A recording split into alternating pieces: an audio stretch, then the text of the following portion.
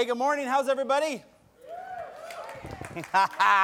Listen, I'm going to bring a lot of energy today. A lot of energy, a lot of excitement. I'm going to put my mic on. We're about to get serious right now. If you've never been here before, my name is Danny. I'm one of the speakers here at Kesed, and I'm going to be sharing with you. I'm really excited today. We are wrapping up a series, Canvas, that we started a month ago. And inside that series, we announced all kinds of things about our downtown campus. And last week, we actually talked about these Burn the Ship cards.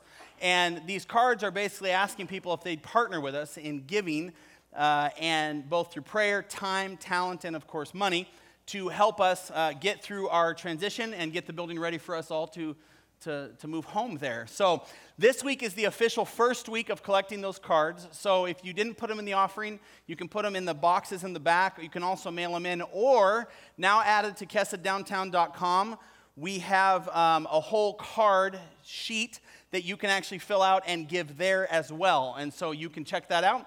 And we'd love for you guys to partner with us. And it's exciting. We've had a lot of response already. Pastor Tom will come up probably once a month or so and update you guys on where we're at and what our next phase is and what's still needed. But any specific questions for him, just again, go to that part of the website, and Tom's on there, his number's on there, his email's on there. We want to communicate well to you guys and make sure everybody's on the same page. Good? Good, all right. So that said, today is the fourth and final installment of this series, and my week started out kind of weird when it came to this talk, because when I got in the car on Sunday, I told my wife, I'm done. The series is done. And she said, what are you talking about? And I said, that was it. That's all I got. I don't want to talk about it anymore. I've cast all the vision I can. I feel like I've responded to God. I feel really good for some reason, but I'm done with it. And she said, well, it's a 4-week series. The whole team, everybody's planning on it's a 4-week series. And I said, well, I don't know about that. I follow Jesus and his leadings, and I'm done. So I showed up Tuesday, and I said, listen, I'm done. All right, let's get a guest speaker in here, and let's or one of our other speakers. And they said, no, that's not going to work. And so I said, well, I feel great. I feel like I did what I was supposed to do, but I feel done. I don't have anything more there's not a fourth talk in this. And then I talked to one of my elders, and he said, there is a fourth talk in this, and you are speaking it. And and I talked to some of my team, and they all agreed, and so here I am, I guess.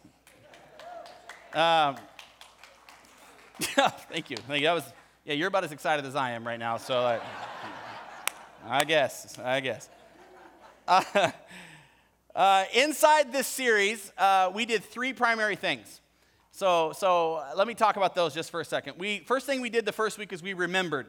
We remembered through this video that we did called our Remembering video, and it basically kind of captured Main Street Church building as it is right now, knowing that we're going to change it. It's full of textures and full of pictures, and we released that video, and people have been sharing it, and it's online. But just a really cool video, because we wanted to make sure we stayed where we were and we remembered what came before us. Then the second week, we praised. The talk was called Every Praise, and we stopped in the midst and we said, God, we want to thank you for what you're doing. We don't want to get caught up in the momentum of our own vision. We want to make sure and recognize that you are the reason this exists. And what's so great about that is I had an older lady come up to me and say, I got to be honest, there was so much buzz after the Remembering service that I was worried we were just going to get lost, or we were just going to get lost in our own building and our own stuff. And I loved that we stopped, right? I loved that we praised. I loved that we reflected and brought back to God what is already his.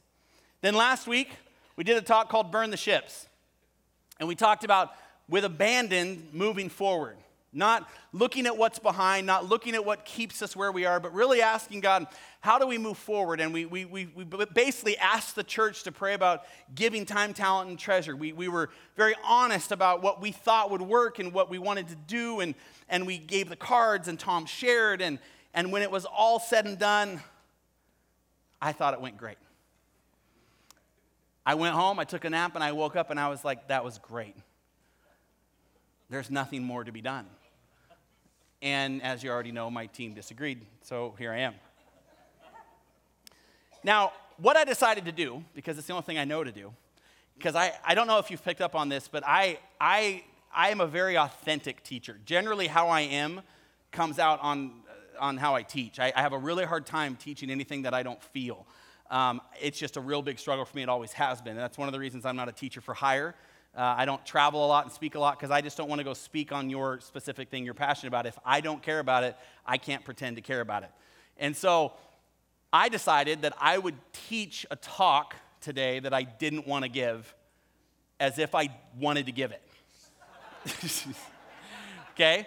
I purposely sat back and said, okay, let's just be where we are then. If everyone around me, including, it appears the Holy Spirit says there's a fourth talk, there's got to be a fourth talk. And so the first thing I did is I sat in where I was and I felt what I feel. And I felt tired, but not that normal kind of tired, like that kind of tired after a good long run tired, right? Where you're like, I feel good, I did what I'm supposed to, I'm going to take a shower, go to work. Like you feel good about the job. And so once again, I confirmed with myself that I wasn't supposed to be giving the talk I'm now giving because I felt good. But I also felt very reflective.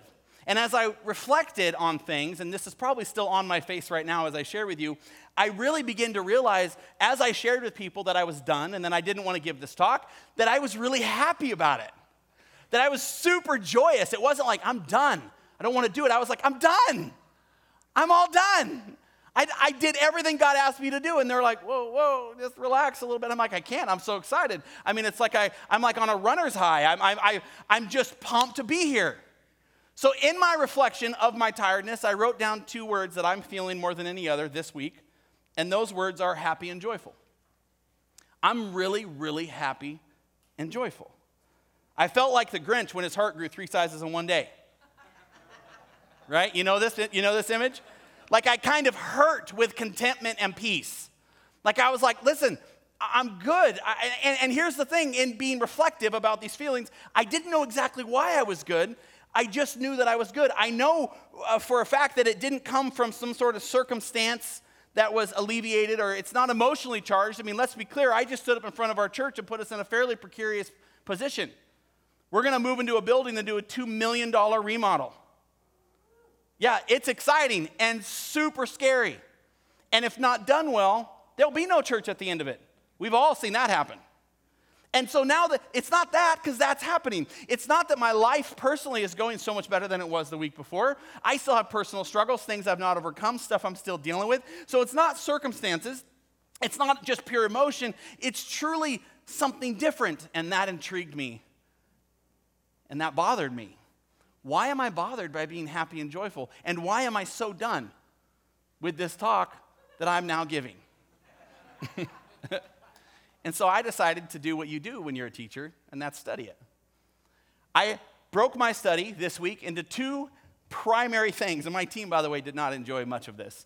Because I basically said, if you're going to make me speak, I'm going to study why I don't think you should make me speak. And why I think, I'm done. But I'm still going to speak, but I'm going to do it through a study about why I shouldn't have spoken in the first place. I broke my study down into 2 things. First thing I wanted to do was study this emotion that I was feeling and bothered by feeling. So I'm going to study, I decided all week long, happiness and joy from a biblical perspective. I'm going to study happiness and joy from a biblical perspective because none of my circumstances have changed, and yet I feel a ton of happiness and joy.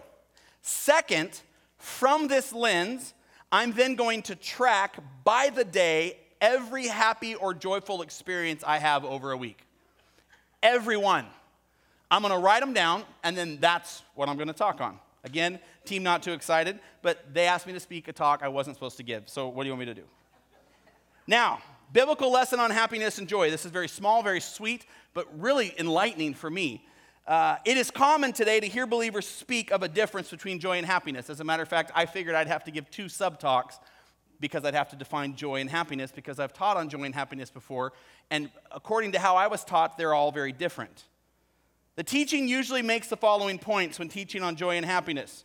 Happiness is a feeling, but joy is not. Happiness is fleeting, but joy is everlasting. Happiness depends on circumstances or other people, but joy is a gift from God. Happiness is worldly, but joy is divine. In essence, most of the time this is taught, including the few times I've taught it over the past, probably 4 or 5 years ago, joy is often presented as true contentment based on faith, and happiness is, in contrast, is often thought of as false or superficial, emotionally dependent on circumstances. Now, I'm guessing most of us in this room, if I would have taught this talk, would have went like, yeah, unfortunately, I know a lot of that, but I do agree. Great reminder of what happiness and joy is. Here's the sad part. You're all wrong, and so am I. See, Scripture validates Scripture. Preachers don't validate Scripture. Scripture validates Scripture. So if you want to know what happiness and joy are, the only thing you got to do is not pull up somebody's sermon. You've got to pull up the Bible. And when you are determined, as happily and joyfully as I am to do it, it was mind-blowing to realize I didn't know much about happiness and joy until sometime in the middle of this week. Happiness and joy are actually not different. They're actually taught in a false dichotomy. There is nothing in the Bible that suggests we divorce joy from happiness. The two are completely equal. There is no such distinction made in Scripture. The Bible uses the word happy and happiness about 30 times interchangeably with the word joy or rejoice about 300 times. In the Bible, if a person is happy, then he or she is also joyful. When God's Spirit then gives someone joy, they are then naturally happy. We are called as Christians to be joyful, and happiness should characterize our everyday lives. I sat in that. It's about a 6-hour study. And I said, profound. What does that have to do with anything? I feel it. I like it. I apparently need to correct my teaching of it. But so what? Still don't want to give the talk. But I'm happy about it. And I understand better. I'm also joyful about it. So that's good. That's good. So how does it relate to my condition? Well, first, you have to understand something about happiness and joy the Bible does say. There are different types of joy and happiness. Although they are the same thing, there are different types of them, even though they are the same. There is first a joy that comes from the world, such as the fleeting pleasure of sin spoken of in Hebrews 11, 24 and 25. By faith, Moses, when he was grown up, refused to be called the son of Pharaoh's daughter, choosing rather to be mistreated with the people of God than to enjoy the fleeting pleasures of sin. This is a really special verse for this particular theological discussion, because this idea that the writer of Hebrews is saying that Moses chose not to enjoy sin means sin can be enjoyed, means you can find joy in sin. Therefore, all of us who grew up thinking joy is only from God would be really have a problem with this. Either you're wrong or they really translated this poorly and the writer of Hebrews didn't know what they were doing. I'm going to go with the book. I'm going to say you probably don't know what you're doing, and neither did I when I taught they were different. And so this basically points out that you can enjoy sin. So happiness is not only sin related, and joy is not only God related, because according to the writer of Hebrews, you can enjoy sin. Solomon also tried the world's brands of what people would probably describe as happiness and found it to be lacking. Ecclesiastes 2:1 and 2. I said to myself, come now, I will test you with pleasure to find out what is good. But that also proved to be meaningless. Here it is. Laughter, I said, is madness. And what does pleasure accomplish? I think most of us who differentiate joy from joy from happiness would say happiness is more on the pleasure and laughter scale. If you were to try to argue that argument, and joy is again on the contentment and God scale. The Hebrews verse points out you can enjoy sin, and the Ecclesiastes verse points out that happiness is obviously also something not worthwhile. What Solomon is saying is even happiness outside of God isn't happiness. It's fleeting. It's missing its true meaning. You see, the study pointed out for me this. It's not about defining how happiness and joy are alike or different. It's all about, and I'll put it on the screen, discovering where your happiness and joy come from. There's two different kinds of happiness and joy, which are the same thing. There's one that is provided by the world, and there's one that is provided by God. And you have to decide where you're getting your happiness and joy from, not whether or not they are the same or different. The study then uncovers a simple question, the one I just asked, which is, are we happy in the Lord, or are we content with the happiness the world affords? Are you okay with fleeting happiness? And has that somehow fit into your life in a way that you think it's actually spiritual joy, as if they were different? But in truth, you've actually bought into this feeling that isn't what it appears to be, and yet at the very same time is. For joy and happiness can be found in the world. They're just fleeting and not life-giving. It is only the joy and happiness that is found in God that brings purpose and his presence into our life. The joy of the world is hollow, but the joy of the Lord is rich and abundant. The world's happiness will fade with time, but God's people will be happy forever. And then maybe the happiest verse in the whole Bible, Isaiah 35:10, says this: those the Lord has rescued will return. They will enter Zion with singing. Everlasting joy will crown their heads. Gladness and joy will overtake them, and sorrow and sighing will flee away.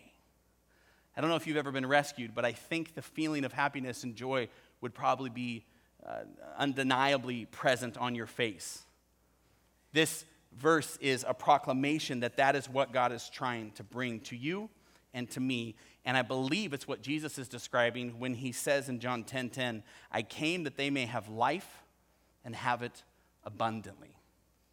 I think what happiness and joy lived with the source connected to God is life abundant. And I think that where we've broken this in our worlds is that, like we try to separate happiness from joy and figure out which one's God and which one's evil, when instead recognizing they can be the same thing but different, one from the world, one from God. I think also we've tried to separate life and abundance when they are actually very much so the same thing. For Christ said, I came to bring life and life abundantly. God never brought anything part way. He brings everything all the way. So every time in Scripture when God says, I'm here to bring life, he's always intending to bring life according to his own words, Scripture and Scripture, validating each other abundantly. He's bringing life with joy and happiness. He's bringing life with purpose. And like we've theologically separated joy and happiness, we theologically, I think, separate life and abundance. We just accept that we're going to suffer. We just accept that we can't get through it. We just accept that there is no way that we can function inside our lives right now and find joy and happiness, because that's not what God brought. He came to bring life and forgiveness for my sins, and he wants to change my heart, but he doesn't really want me to be happy about it. He doesn't really want me to enjoy it. He wants to kill the old man. But he doesn't want me to find joy in the birthing of the new. And that's not what Scripture says. It says he came to bring life and to bring life abundantly. An abundance God gave through his Son for his people.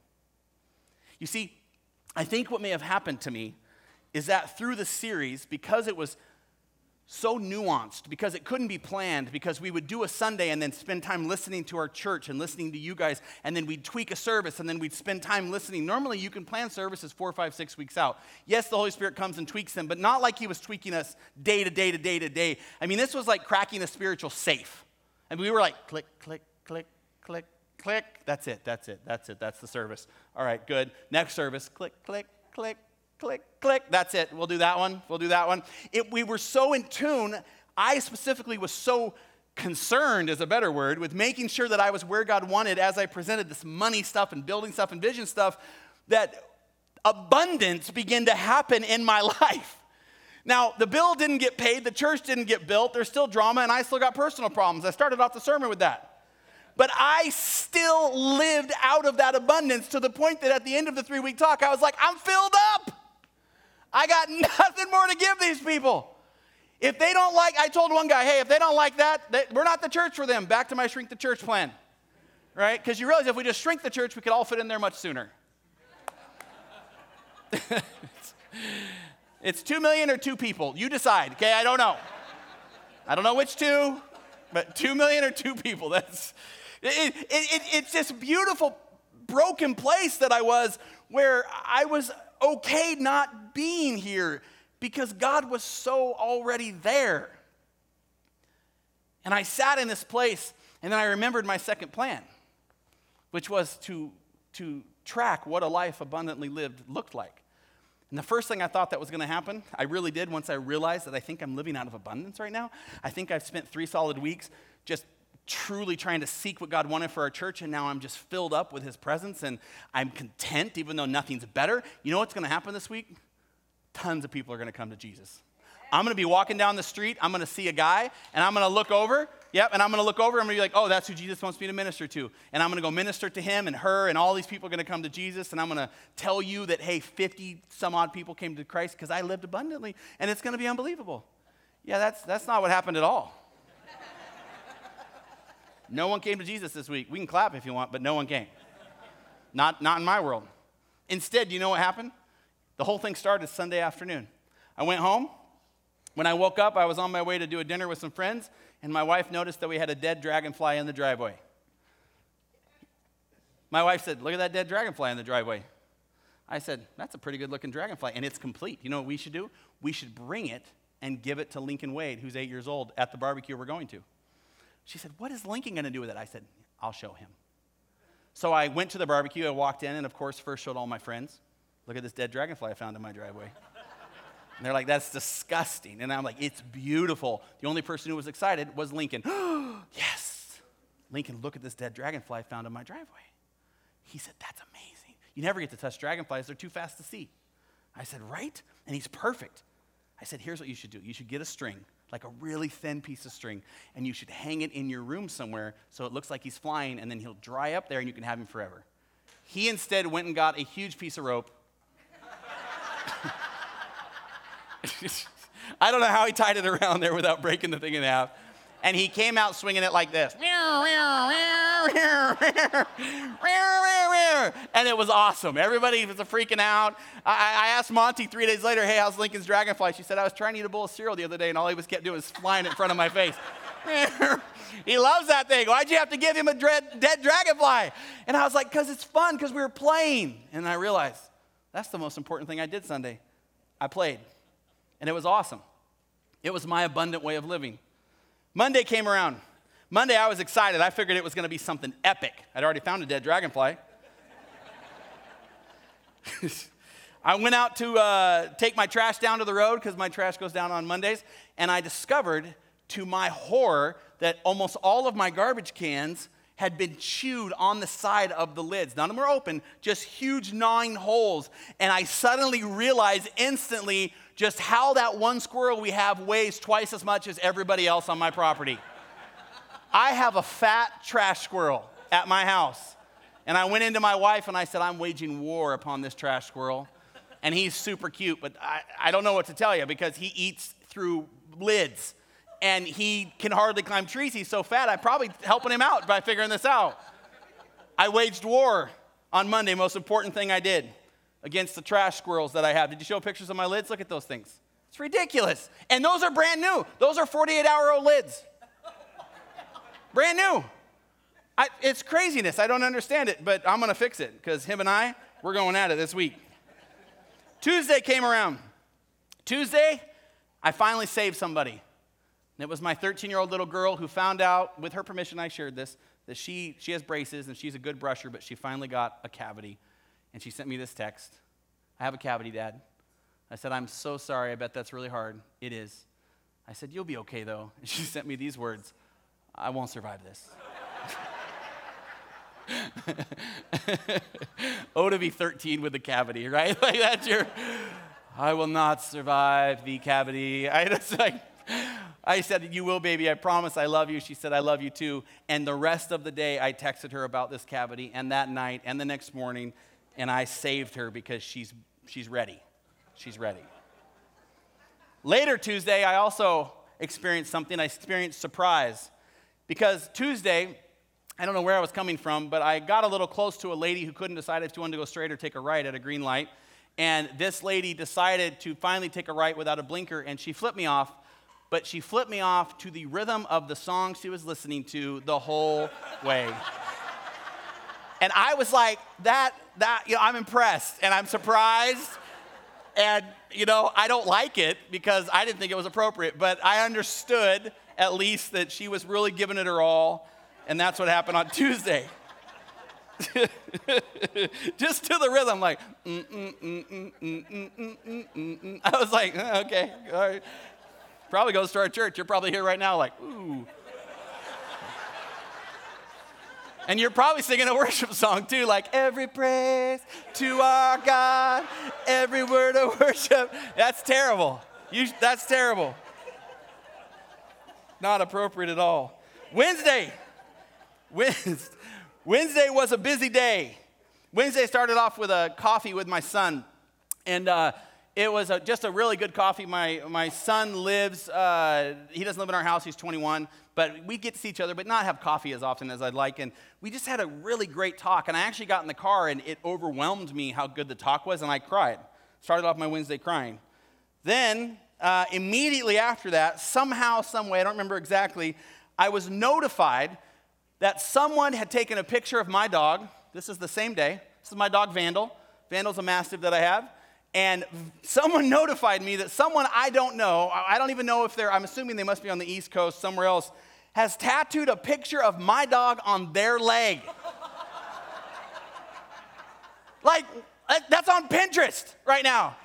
And I'm like, what? And people are like, why does this person have your dog on there? Like, do you know them? And I'm like, no, I have no idea who this is. And so I laughed because some guy's walking around with a picture of my dog on his leg forever. Like, that's crazy. That's crazy. But then this is what happened because because life happens like this, right? Because of the tattoo, I started thinking about tattoos. So on my way to my next meeting, I stopped by a tattoo shop in town where a friend works as a tattoo artist. And while I'm there, the guy he's working on is getting a face tattoo. And I'm talking a full half face tattoo. And you can kind of feel the vibe in the place, like, woo, this is intense. And so me being in the place I am, walk up and go, bro, that's a nice face tattoo. And he said, do you think? And I said, it's probably the nicest face tattoo I've ever seen up close. Because it is. He then begins to share with me, sitting in the chair in front of everybody, why he's getting the tattoo, and that basically stuff happened to him as a kid, and he was abused, and this is a way of taking back him. And he got emotional, and I got a little emotional, and we're all sitting there, and then right almost at the perfect time when this guy's like kind of bonding and we're kind of connecting, and he's probably thinking, you want to get your face tattooed as well? You know, but right about then, my friend says, by the way, Danny's a pastor. And this guy about lost it. Because he's been talking pretty casually about his life. And I said, bro, listen, I get it. And he just kind of looked at me like, I think you might. And so, Wednesday, I hurt for a guy that has been through stuff I've not been through, who's expressing his hurt in a way that I don't think I would choose, but you know what? I don't really know because I haven't been through what he's been through. But I was present, and I was living with him in that place. Thursday, I cuddled. Camille and Michael Tice bought their brand new baby boy, Everett, to the office. There was a bunch of ladies there and me. I cuddled him, and I was by far the best cuddler in the room. He liked me more than them. He spent more time with me, and he almost cried when I had to give him up. And I enjoyed every second that he was there. While that was happening, the young lady who's actually executing our service today, Savannah, was sharing, as you do when you're just with people sharing about life. She started to share about her and Carson, her 9-year-old son, and how they had gotten into a fight. And that happens. I also have a strong-willed child, and so this I related is what I did with her. As she shared with me that Carson told her at the end of one of their fights, as he rode off down the neighborhood road on his bike, I'm going to buy a new mom on Craigslist. I'll see you in 5 months, or maybe I won't. And see, I relate to this story because my same Elena, when she was about 3, we took her trick-or-treating one time and lost her. She was with a group of kids, and after about 3 houses, I realized I had lost Elena. She was a very Carson-like child, very strong-willed child, very independent child. And so I went back very nervously to each house trying to figure out where she was. And sure enough, as I came up to the one of the first houses we went to, another group of kids went up, knocked on the door, and those 2 older people came out who lived there, along with my 3-year-old who was drinking a Pepsi and handing out candy like she lived in the house. Thanks for coming, trick or treat, appreciate it. They shut the door, walked back in, and I was like, so I went and knocked on the door, and there she is again. They opened the door like, oh, did you forget somebody? And Lainey's sitting there, and I was like, no, she's mine. And they said, we wondered who she was. She just came in and said, hey, I'm thirsty, and walked in and opened our fridge. as the group left, they were like, we don't know whose little girl this is. So they just kept her. And she was helping them trick or treat ever since. So on Thursday, I related to Savannah's story, and we shared that, and we laughed, and it was fun. Friday came about, and I learned. I had lunch with one of my longtime mentors, someone I haven't connected with in probably 6-8 months, and he was a guy that when he would share, at least for me, I would filter certain things, like everyone should with their mentors. Everyone should with anybody who helps them, any coach you have. Filter. You should be filtering me in what I say. Again, Scripture and Spirit is the only balance by which we live our life. So this mentor, though, was different. And I stopped him about halfway through our time together, and I said, what is different about you? Something's different about you. Your tone, you're just much more caring, much more loving. Something's happened. And he started to share with me about what we thought and what he thought had maybe happened in his life. And it was this beautiful experience where I realized instantly that this man who I respect, who's far further than I am in leadership and wisdom and all these things, could still experience the transformation of God's love and still be in progress. And I left this meeting so encouraged and so challenged. And so I wrote down that on Friday with him, I learned. And then lastly, on Friday, I rested. I had dinner with some friends who did nothing but take my wife and I to Portland to some wonderful dinner and just spoil us. And then they took us to a dessert place, and I walked up to the case, and I saw this cream puff swan. And I asked the lady, can I have that cream puff swan? And she said, children buy those. And I said, I'll take it. And so I ate this cream puff swan, and I rested with friends that just invested in our lives and hung out with us and loved on us. And I lived abundantly. You see, I have a feeling the only reason this life is any different than any other week is not because I ate a cream puff swan or because some lady flipped me off to the rhythm of her song, but because I was aware of the abundance that Christ as my source had blessed me with, because I had spent time with him the previous 3 weeks listening more intently than maybe I ever have to what he wanted from me. But see, I don't think this is just a pastoral thing or maybe even a Christian thing. I think when we're really present, when we're really connected with how we're supposed to live, I believe God has designed us to experience these things. I found the top 100 tweets so far of 2017, the parent tweets of 2017. Tell me if you don't relate to these things about these kinds of abundant living when it comes to your kids. This person says, me. I asked my child, did you have a good day at school? The 6-year-old says, that's not how school works.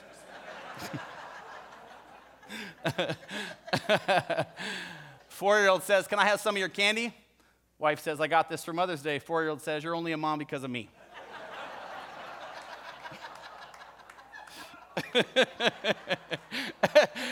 This is Ryan Reynolds. Ryan Reynolds says, I went to Disneyland because my daughter's obsessed with Mickey Mouse. She was so excited when I got home and told her. In case you were on the fence about having kids, anybody in the room, my 3-year-old threw a temper tantrum because her tongue is pink. I like this one from a mom. You will never realize your full potential for speed and agility until the day you see your toddler holding a Sharpie marker. How many people in the room relate like, you do rolls, stuff you didn't even know, you're bouncing off walls, doing Matrix-style grabs of the marker before it goes on your futon cover. I relate. All right, next one. When a 3-year-old gets all serious and looks deep into your eyes, you're not having a moment. They're just pooping. This is my very favorite one. A year ago today, my son tried to order the penguin off this menu. I get my head no.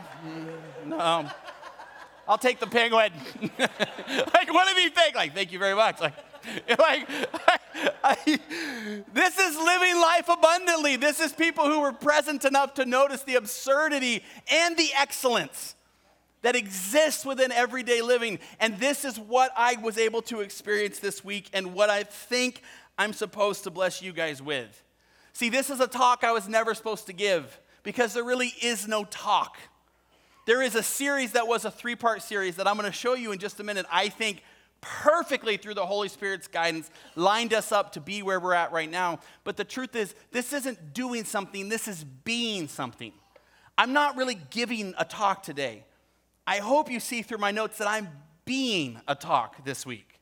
And not because I figured it out, but because I was forced to by family and friends to do something I didn't want to do that I did while keeping track and filled with God's presence. And maybe that is some of the secret. I watched a TED Talk recently of a monk who spent 25 or 30 years studying happiness. I want to show you a video they made with that TED Talk, and then I'm going to come back up and close this. Please watch.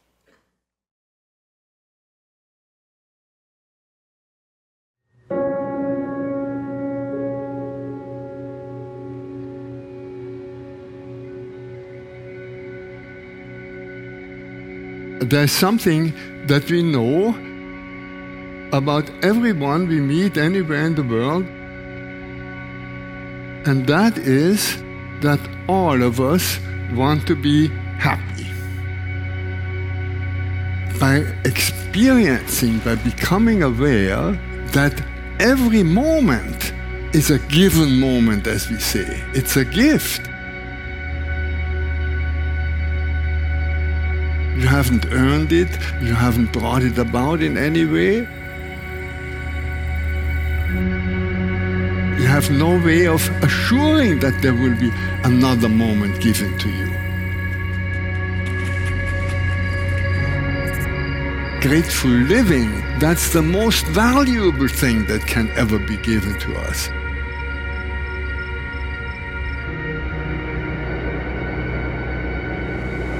We have to stop, we have to get quiet, and when you stop, then the next thing is to look. You look, you open your eyes, you open your ears, you open your nose, you open all your senses for this wonderful richness that is given to us.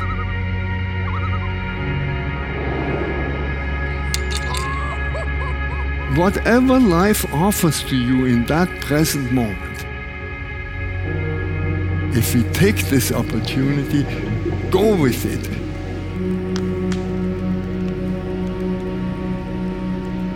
Stop, look, go.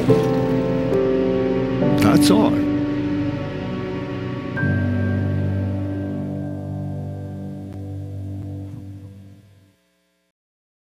He goes on to say that entering into happiness is about as easy as crossing a road, because that's where he got that from, this idea of stopping, looking, and going. When you stop and look and go and you enter into happiness, it takes intentionality. So I started thinking about that, and I started thinking about all the sad people that I know. I started thinking about all the sad weeks that I've lived. And I started wondering, I wonder if perhaps the reason so many people are unhappy is because they've never tried it. They've actually never entered into a place with intentionality and said, I'm going to notice the dead dragonflies and the cream puff swans. I'm going to go to war with trash squirrels. I'm going to laugh when people offend me. I'm going to engage when people are scary to me. I'm going to be present in my situation.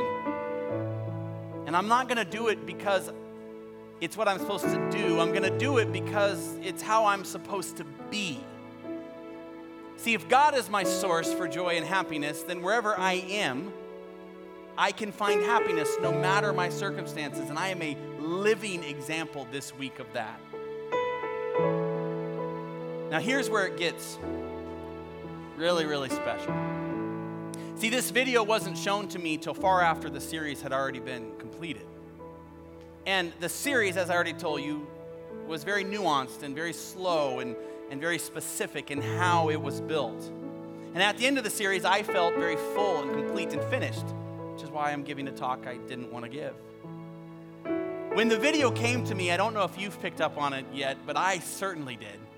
I suddenly realized that perhaps what God was doing through the video was highlighting what God was doing through our church that only He could get credit for. This expert on happiness said that happiness comes from people who stop, look, and go. That's how it happens. And when you look at our series, think about this first week. We remembered. we stopped where we were and we looked back. We saw what was given, we saw what was brought to us, and we honored it. Then from there, we did a talk called Every Praise. We looked up at God, we looked at the blessing of his assurance of faith and the building and each other, and we brought praise to him. And then the third week, the week entitled Burn the Ships, we challenged people to leave what was and go. To leave the life that was keeping them where they were and go. God, all on his own, taught us to stop, look, and go. For he is the designer of happiness. The video simply pointed out what we had already done, which at the end of 3 weeks of me doing to depth I had never done before, I was so full of abundance and life and purpose that everything around me seemed to be something to be used for God's glory, which brought me incredible happiness and incredible joy. My hope today is that you reflect on your own life, that you stop and remember, that you look and give praise, that you go and burn the ships of whatever is distracting you, and that you focus your life not upon accomplishing great things, but upon what God has already brought to you that's already at your feet, in your driveway, at your friend's house, in a store, walking down the street, driving, sitting in church, sitting with a spouse, sitting by yourself. If you can find this place, then perhaps you can live a life of incredible abundance, experiencing beyond the shadow of your imagination his joy and his happiness, and joy and happiness that only he can give. Ladies and gentlemen, if you can do that, if I can stay in that place, then we will paint a canvas like this world has never seen before, bringing glory to Jesus and only Jesus. Amen. Will you stand? We're going to close in prayer. Heavenly Father,